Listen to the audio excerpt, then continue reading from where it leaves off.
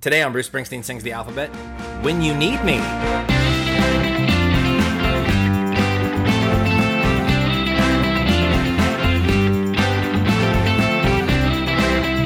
Hey everybody, you're listening to Bruce Springsteen Sings the Alphabet. It's the podcast where we talk about every Bruce Springsteen song alphabetically, one by one. My name's Rob Carmack, and every time I need him, JB Clark is here with me. How's it going, JB?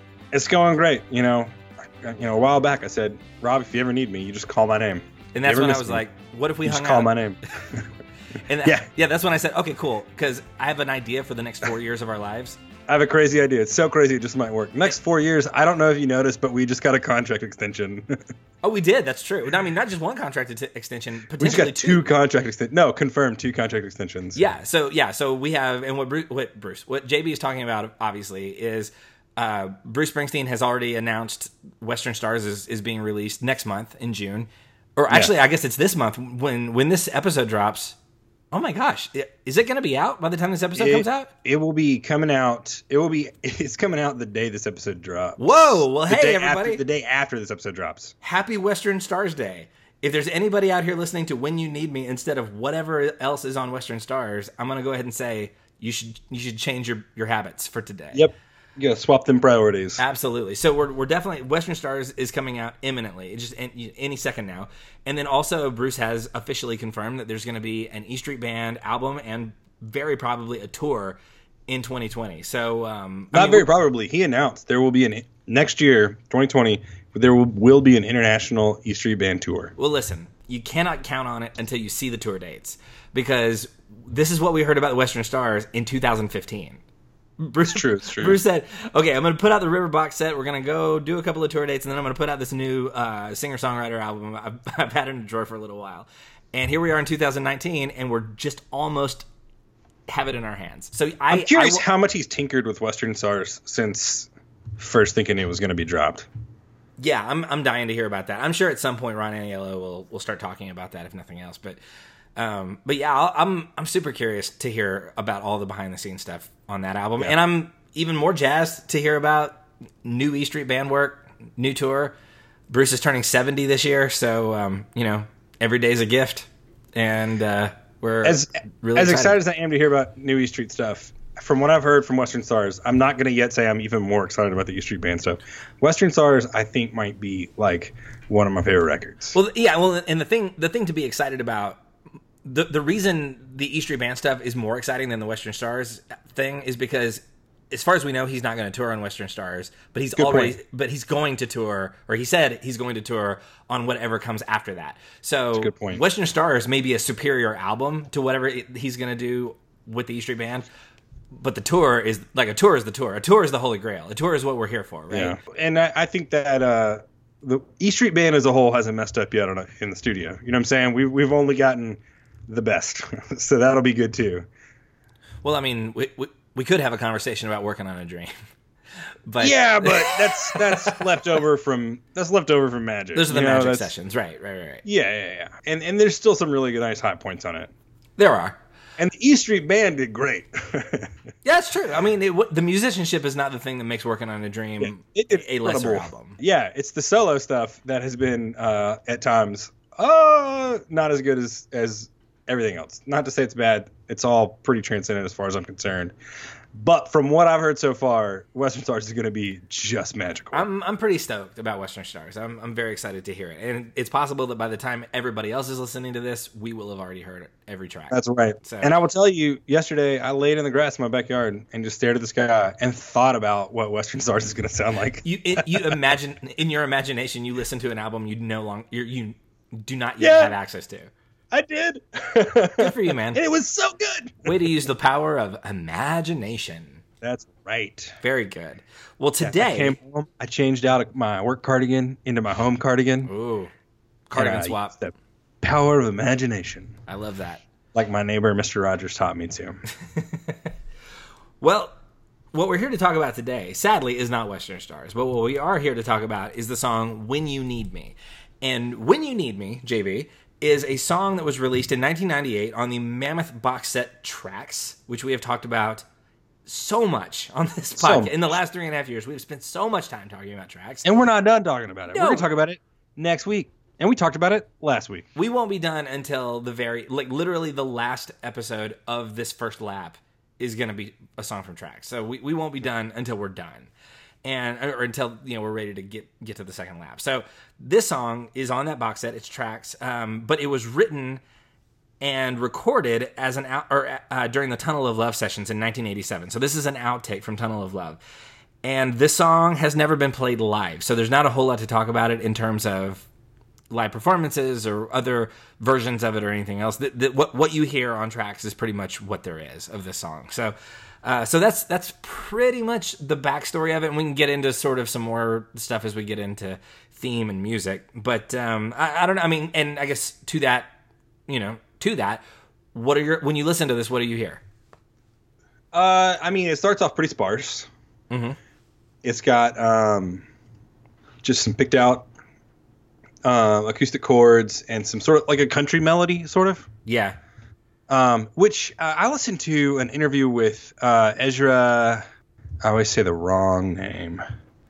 Ezra Klein. Oh, I was going to say it right. Ezra Koenig from Vampire Weekend.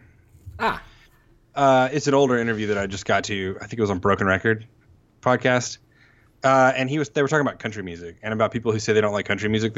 And he goes, I met a guy one time who told me he doesn't like country music. He just likes rock and roll, like Bruce Springsteen and the Rolling Stones. And I looked at that guy and I said, dude, you love country music then. That is country music. Yeah. Cadillac Ranch is not, that's not country music. Honky Tonk Woman is not country music. Well, even the most rock stuff is like just shot through with country music. Like American country music. And some of Bruce's favorite musicians are, folk, country, Americana. Well, yeah, I mean, how many times musicians? Yeah, how many times on this save podcast? Like Suicide and two other. How many times on this podcast have we talked about like Woody Guthrie or or any number of Pete Seeger? Pete Seeger, like folk country, Johnny Cash, for crying out loud. Right. Yeah, Bruce and country music have a very friendly relationship. Yes. So anyway, when the verse comes in, you get some BGVs kind of shouted in the back that sound kind of like Little Steven. I don't think he's on this track. He's not on. He was not in the studio for any of these, for any of the Tunnel of Love songs. Well, this was recorded at Thrill Hill. Yeah, well, it was remixed. Some of this was re-recorded in '98 or just before '98 when they were prepping this. The box set release. So the track, it wasn't re-recorded entirely, but it was re-edited before track. So it was originally was recorded in '87, but Bruce brought it, tinkered with it a little bit in '98. And so the thing that they changed mostly was that they added the drum overdubbing, because originally it was a drum machine, I think. And then so they added drum overdubbing by Gary Malaber, who plays drums on Lucky Town and Ghost of Tom Joad. And which is why it sounds a little bit more 90s than a lot of Tunnel of Love songs. Gary Malaber, by the way, fun fact, he also, if you watch the Muppet movie and you hear like all the animal drumming sounds, Gary Malaber is actually playing the drums for Animal. Very cool. So I assume that's how Bruce found him. He's like, get me the guy that plays the animal parts in the Muppet movie. No, not get me the guy that plays the animal parts. If this was like a Ben Stiller sketch, who do you want to play drums? Animal. Yeah, that's right. So you want a crazy animal in here playing drums? No, Animal. Yeah. Which animal from the Muppets? The only one. I want Animal in here. And they bring in Malaber, and he goes, "That doesn't look like Animal to me." And so they have Malaber in a different room, and they have the guy doing the puppet. That would be super funny in the actual studio booth. Oh man, I love to imagine this. So there's the BGVs that are kind of hollered that are really nice, and some bass and drums in the verse. There's an echo also on the vocals, right? It sounds like he's like singing far away. Yeah. It sounds like there's the main melody, and then you've got just a room mic with a few folks doing some things, or Bruce doing some things on a few different takes from a few different spots in the room. Yeah. There's a very nice harmonica break with some little like acoustic leads, just these really fast double picking that's super light, and very nice. And that is the content of the song. Yeah. Not a whole lot happening here musically. It's nice. It's light. It's airy. It's a little boring. Yeah, the bass is a little like walky up and down. It's definitely an outtake from Tunnel of Love. It's not. I mean, it doesn't even really sound like Tunnel of Love that much. When I say definitely an outtake, it's definitely not on the record. I think this would make a really nice, like if Bruce put out a country record, I think this would be a really good, track 7 or whatever. Well, and here's the thing about that, and the whole song is a declaration of love, which already sort of makes it an outlier. Like, it already wouldn't necessarily fit on Tunnel of Love just for that reason. But also, the original plan, as it turns out, for the Tunnel of Love album was that it was supposed to be a more straightforward album of just love songs. Like, this was supposed to be Bruce's love songs album, which obviously it didn't quite go that way because of, what Bruce was actually dealing with. Like, that also really speaks to, like, Bruce's integrity as an artist, that he wanted to make something and then sort of his own perspective, like, just very naturally sort of changed the direction of the thing. Because obviously, like, Tunnel of Love is not a straightforward love song album at all, but that's what he wanted to make. And this song was one of the songs that he wrote while he was kind of pursuing that line of thought. And if he had stayed that course, Bruce has said, like, he probably would have included, like, this song and Lucky Man were both very close to making the album, specifically because they were like more straightforward love songs, but they were left off obviously because they didn't belong. Quoting Bruce, that just wasn't the story he was trying to tell. So there's an alternate universe in which this is on that album, just because it's fundamentally just a different album. And I would argue, I think we're better off with what we got than what he had. I mean, I think that's why Bruce very naturally sort of basically followed his nose to like what this album could and ultimately would end up becoming. Yeah. So, but like you said, like, it doesn't really sound like it belongs on Tunnel of Love, but it also kind of sounds like it was created during that same time period, and that's why. You want to take us through the lyrics? Yeah. Here we go. So it says, "When you need me, call my name, 'cause without you, my life just wouldn't be the same. If you want me, come sunny skies or rain. When you need me, just call my name." So this is a very straightforward love song. I'll be there for you, country love song. So then the next verse is, "If you miss me, I'll be there to brush the sunlight from your hair. I'll be there," which I don't... that's a weird phrase, but it says, "I'll be there to guide you when trouble walks beside you. If you need me, I'll be there. And when this dirty world has been cold to you, I got 2 strong arms waiting to hold you. And when those mean days come along, we'll stand together and we'll take them on. So if you need me, just call my name." So that if you miss me, I'll be there to brush the sunlight from your hair is like the line that all the Poetry 101 teachers hate. Yeah, it sounds overly... No, rhyme is good, but, you can... you do other things. Take another swing. Try it. Just go back, try just one more time. And then, then the final verse is, "When you need me, call my name, because without you, my life just isn't the same. Because when this world... Same thing there? Yep. Because when this world kicked me around, baby, you picked me up off the ground. So if you need me, I'll be there." So it's interesting, and this is a pretty common Bruce Springsteen trope, which is in the first 2/3 of the song, he sets it up as one thing, and then he kind of reverses it in the third verse, and he does it here. Like, in the first 2 verses, he acts as if the woman he's singing to is a damsel in distress, and that's why he says things like, "I got 2 strong arms waiting to hold you." But then in the third verse, it's like he kind of goes back to this place that he flips it, and he says, "One of the reasons that I'm willing to say this is because you already were that strength for me," which I think is a nice way to do that. Because there's a lot of songs that are very much, there are a lot of Bruce Springsteen songs that are very much like, "You're a damsel in distress, I can save you." And that's how the song sets itself up. And then at the end, you realize that at one point he was the person in distress and he needed to be saved, and this person did that for him. And so it is a mutually beneficial relationship that he's singing about. So it's pretty idealistic, and it's pretty on the nose, and not that complicated. Other than the reversal in the third verse, it's not all that new or complicated, really. So it's a pretty straightforward, like, when times get tough, I'll be for you. I'll be here with you. And, there's a billion love songs that are pretty much about that exact same thing. Yeah. When you don't know where to go, I'll be your bow. Yeah, pretty much. So my poetry class in college, I took with, it was the athlete section, that I was the only person who wasn't an athlete in that class. And it was great. I loved it. But it was some pretty stereotypical jocks and, me and a poetry teacher. And most of them were just dead set on the idea that every line of a poem rhymes. Yeah. And this reminds me very much of that. Like, this is what gets you an A. This song gets you an A in the athlete section of Poetry 101 or 201.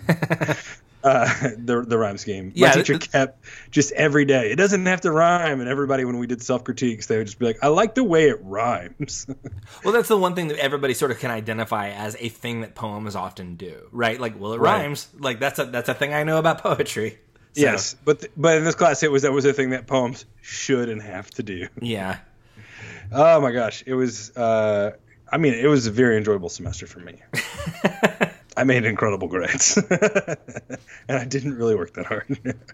Well, I mean, everybody needs at least one or two classes on their transcript that were like that. Like, I'll tell you what, though, I'm not the third day starting pitcher for the Texas Rangers right now.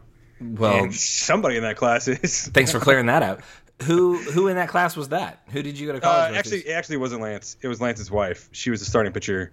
Lance Lynn is the third day starting pitcher for the Rangers, and his wife, she was the first day starting pitcher for the softball team. Ah. At the time, they weren't married then. Well, how many strong arms would you give this song? I like this song a lot, but 2. You like this song a lot, but 2? Yeah. Man, I'm a 2 also. It doesn't like do. I don't know if the context was different, maybe more. It just didn't do anything. No, it doesn't go anywhere. It doesn't take any risks. It's not. I mean, it really. It's like it's fine. Like if you're looking at like it is technically a song. Yeah. It's not doing anything wrong. It's not like taking big swings and misses. It's just like it is a perfectly competently written song. And it's super sweet and very enjoyable. Yeah, it's fine. And I mean, I'm sure this is one of those songs like, well, if you're going to have like Bruce Springsteen music at your wedding, this one can pad out the set list, right? Like this one fits. This is fine. So the band would love it if like the band would be like, "Oh yeah, we'll throw that in the set." Yeah. I'm sure I'm sure this one is of the 6 songs you want me to add to the set that you get that aren't songs we already know. Yeah. Absolutely, we would be happy to do it. Because you can't have somebody doing Brilliant Disguise at your wedding. So you need something. Do you remember The Fray? The band The Fray? I do remember The Fray. It's kind of like The Fray. The Fray wrote some just highly enjoyable songs that I would rate very lowly just because it felt like every time anyone recorded a track, the producer was just like, "That's great, we're done." Yeah. And they just put them together. And the band was talented and no one said, "Hey, what if you..." Yeah, I mean, that's a really good example of a group of really talented musicians who are just competent enough to write adequate songs, right? Actually, they're pretty good songwriters too. Just nobody ever. It feels like they were just sort of streamlined, and no one ever said, "Just try this." Yeah, no risks being taken, not really. Yeah, and then that's sort of what you have here, and that tells you. I mean, like we said earlier, like Bruce was trying to do. He was in his mind trying to create something that the artistic part of his soul wasn't interested in creating. You know, so like this song and Lucky Man, like, yeah, these songs were going to come out a little bit hollow because that's like he was trying to create an album that he didn't need to create. He needed to create Tunnel of Love, but he wanted to create like an alternate version of just like sweet little love songs. And that album would have felt disingenuous. And this song is one of the songs that would have ended up on that album. So it makes a lot of sense that we look at this and we're like, it's fine. It just doesn't seem to matter that much. You know what I mean? It doesn't really seem to have any sort of like real substance to it because probably this is Bruce trying to muster something that really wasn't just naturally coming out of him, you know? Yeah. Well, like the finished product of it is really nice, but I think that if someone played this for me, just like, "Hey, I wrote a song. Do you want to hear it?" Sure. And they played this for me, I'd be kind of just like, cool. Yeah. And so part of it is, part of the reason I think I like it is because Bruce is playing it. And part of the reason I think I'm critical of it is because Bruce is playing it. But I think the thing I like the most about it is the production is just really nice and sparse. Yeah. And that really saves it a lot, I think. Well, and probably the way he sings it is nice.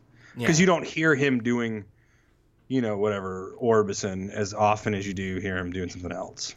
That's a good point. Well, and also probably because they fiddled with it a little bit in 98, like probably a lot of the things that you like about the production were things that they tweaked before they put. Chuck Plotkin produced the Tunnel of Love sessions, so it's possible, and he's a really good producer, so it's possible that everything that we like already existed other than the Malabar drums, but I don't know how much of that is 1998 and how much of that is 1987 that we like. So That's sort of the weird thing about some of these tracks that were released much later. Like some of them Bruce releases almost completely untouched, and some of them he really messes with. And so, I don't know who to give credit to when it comes to like, this, like you said, the production value here is very good. Anyway, so yeah, straight twos for When You Need Me. It is a fine song that I will probably forget about the minute we stop recording this episode. And we put it in the 2 of fame. Yeah, the twos. Yeah, that's right. Yeah, the 2.5 range is for songs that are totally adequate that we never ever think about. And so, yep. So yeah, that's where we're at, I guess. So here's how little I think about this song. I had a list of all of our songs like set up in a spreadsheet and a playlist with all of them on it. Mm-hmm. And there's a lot of stuff in my spreadsheet that is like the dates they're going to come out, who's starting them, and reading the lyrics, what day we're going to record. All that stuff is on the spreadsheet, and this song was not. It wasn't even on. It's on the master list that I sent you like before we even started this. So, yeah, I know, and I guess I skipped right over it. Like your brain just rejected the very existence of this song. Yeah, and so I had to go in and move all the stuff after this, which isn't that much, but everything I had to move and redo because I hadn't really thought about the song at all. I do wonder if we had skipped this. I know that there's a handful of listeners out there who would have caught it immediately, but I do wonder how many people would have never known. You know what I mean? Like, yeah, I will say that this is, if anyone noticed, this group of people listening right now would have, but I feel like it would have not be the thing that gets commented on the most. Yeah, you know what I mean? The mistake that gets pointed out the most. I already made that mistake. Day one, right out of the gate. Well, yeah, it's good to get that over with early, I guess. Yeah. This like in Doctor Who, there's that villain. There's the species of alien called the Silence, and they're terrifying to look at. But the minute you stop looking at them, you don't remember that they exist.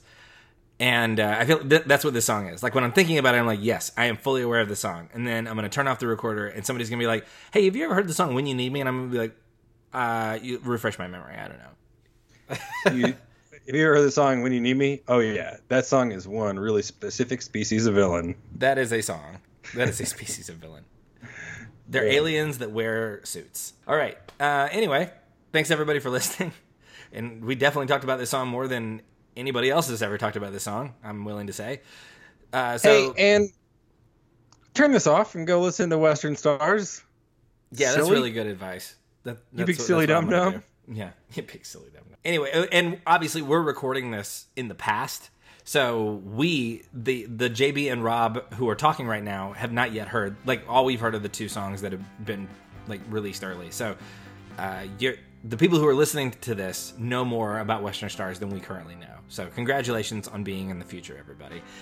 So anyway, yeah, so go listen to Western Stars, and then once you listen to Western Stars, you can come back and join us next time. We're going to talk about the song When You're Alone.